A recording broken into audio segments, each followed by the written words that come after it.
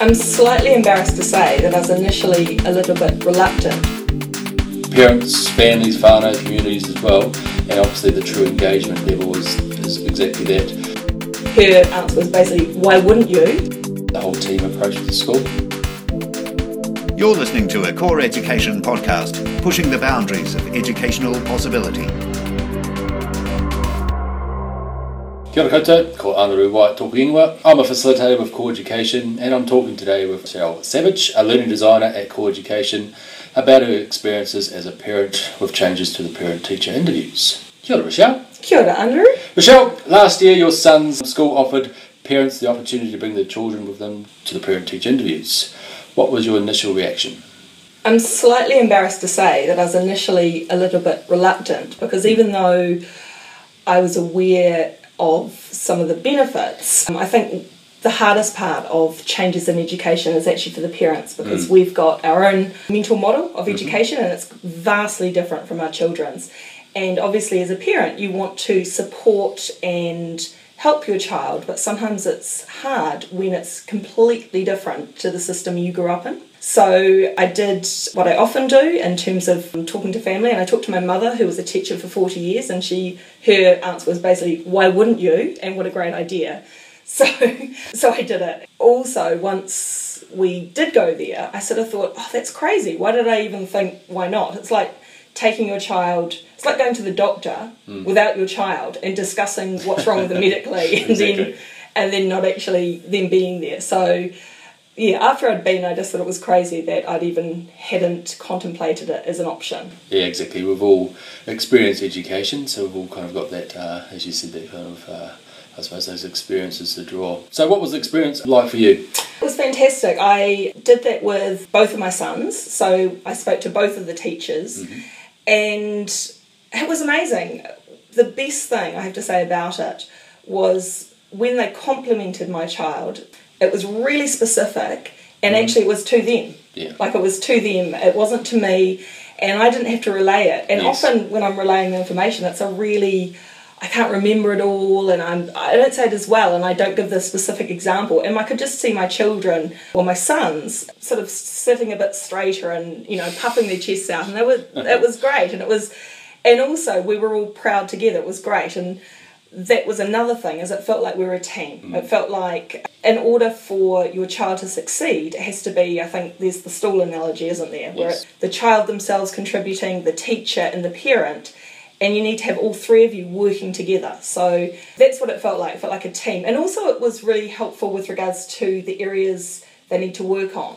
And again, I guess that was part of my initial fear, where I thought, oh, what if there's an area that's sensitive? But, well, if there is, then surely talking about it with the child, the person who it concerns, is going to be the best way.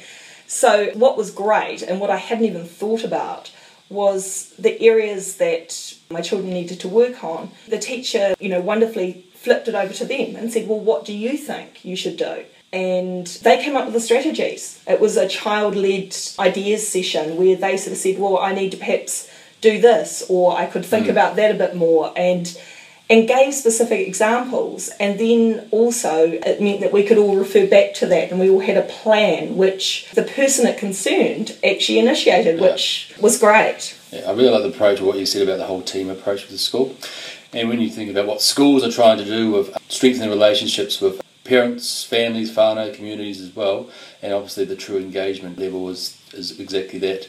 You talk about that level of engagement, and obviously the why behind it all is that student achievement, in your case obviously your sons. Now, just to kind of finish off, any tips for preparing for these interviews? I think the most crucial aspect is probably go to them.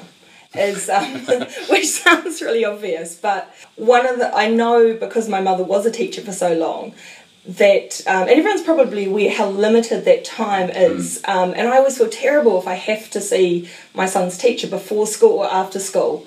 They're so busy, and they've got 30 plus students often, and that's not a great time. And it's also not a time to actually form a relationship, because everything in life is always about the relationships you have with people.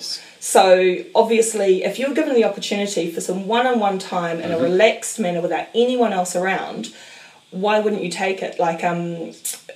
it was interesting because initially when we were looking at, saying here are the parent-teacher interviews, my husband said, well, why do we want to go? Our boys are doing well. and I actually asked him and said, can I say that you said that? And he was like, yeah, I don't care. But it's so much easier to address problems when you've got that relationship. Yes.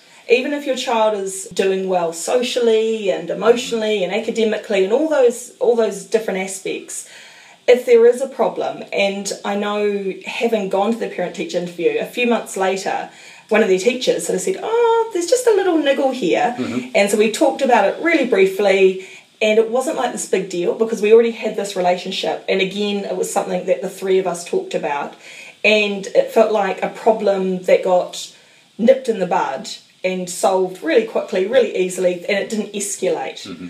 That was really positive. So I'd say, turn up. If you're up with the opportunity, go. And I remember there was a book a few years ago called Freakonomics, and they number crunched a whole lot of data throughout America. And one of the key aspects in terms of how well students did at school, the biggest and most important factor was how involved parents were in their child's education, how much they cared about it. You as the parent have the biggest influence of how well your child does. Yes. And the only way you can influence that is, again, meeting the teacher, helping and spending time. The other thing I did do beforehand was I said to my sons, is there anything you want to discuss?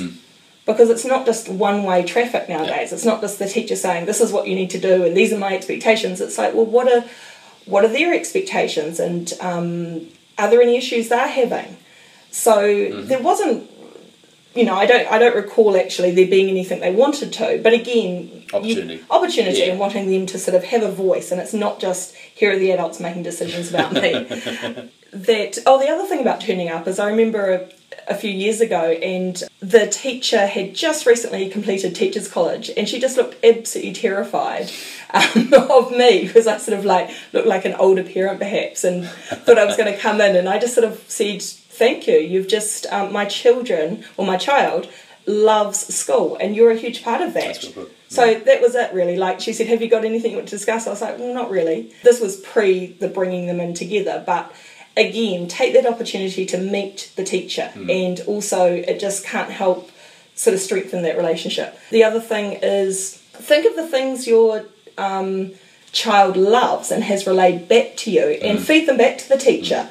Because again, often we'll be very quick to say, oh, look, there's this problem, or I'm a bit concerned about this. But are we just as quick to say, oh, I love the artwork you did, and thank you for all the te reo Māori that you put around the classroom. I really see you've made a huge effort with that. And especially when there are one of my son's teachers is English, and I'm just so impressed. She's grown up in England. She's come over, and her use of te reo Māori, both visually and also in the classroom, is really good. And I know what it's like when you're sort of learning a new language, that uncomfortableness. And so I wanted to actually say to her, thank you very much, that's fantastic. Also, listen. That's help. So, what they're actually saying to you, just give them the time to perhaps lead. I mean, obviously you've got your questions, but make sure that you listen to what the teacher's saying, listen to what your child's saying. You often have 15 minutes, so there's enough time for everyone to have their say. But don't be afraid to ask questions. Yeah. And that's something I know for sometimes some people, in terms of their personality types or some cultures, there might be a reluctance to actually question or query. But this is your child, and you're their advocate. And if there's something that they feel uncomfortable saying, you need to speak up for them. That's your duty as a parent. Exactly, and that's what the parent-teacher interviews are about. And obviously now with in this case, having your sons present as well, just one thing that obviously sticks out for me is the relationships that have been formed, and obviously will carry on, and that chance just to, I suppose, celebrate the success that's happening. Kia ora, Michelle. Kia ora, Anu. You've been listening to a Core Education podcast, pushing the boundaries of educational possibility.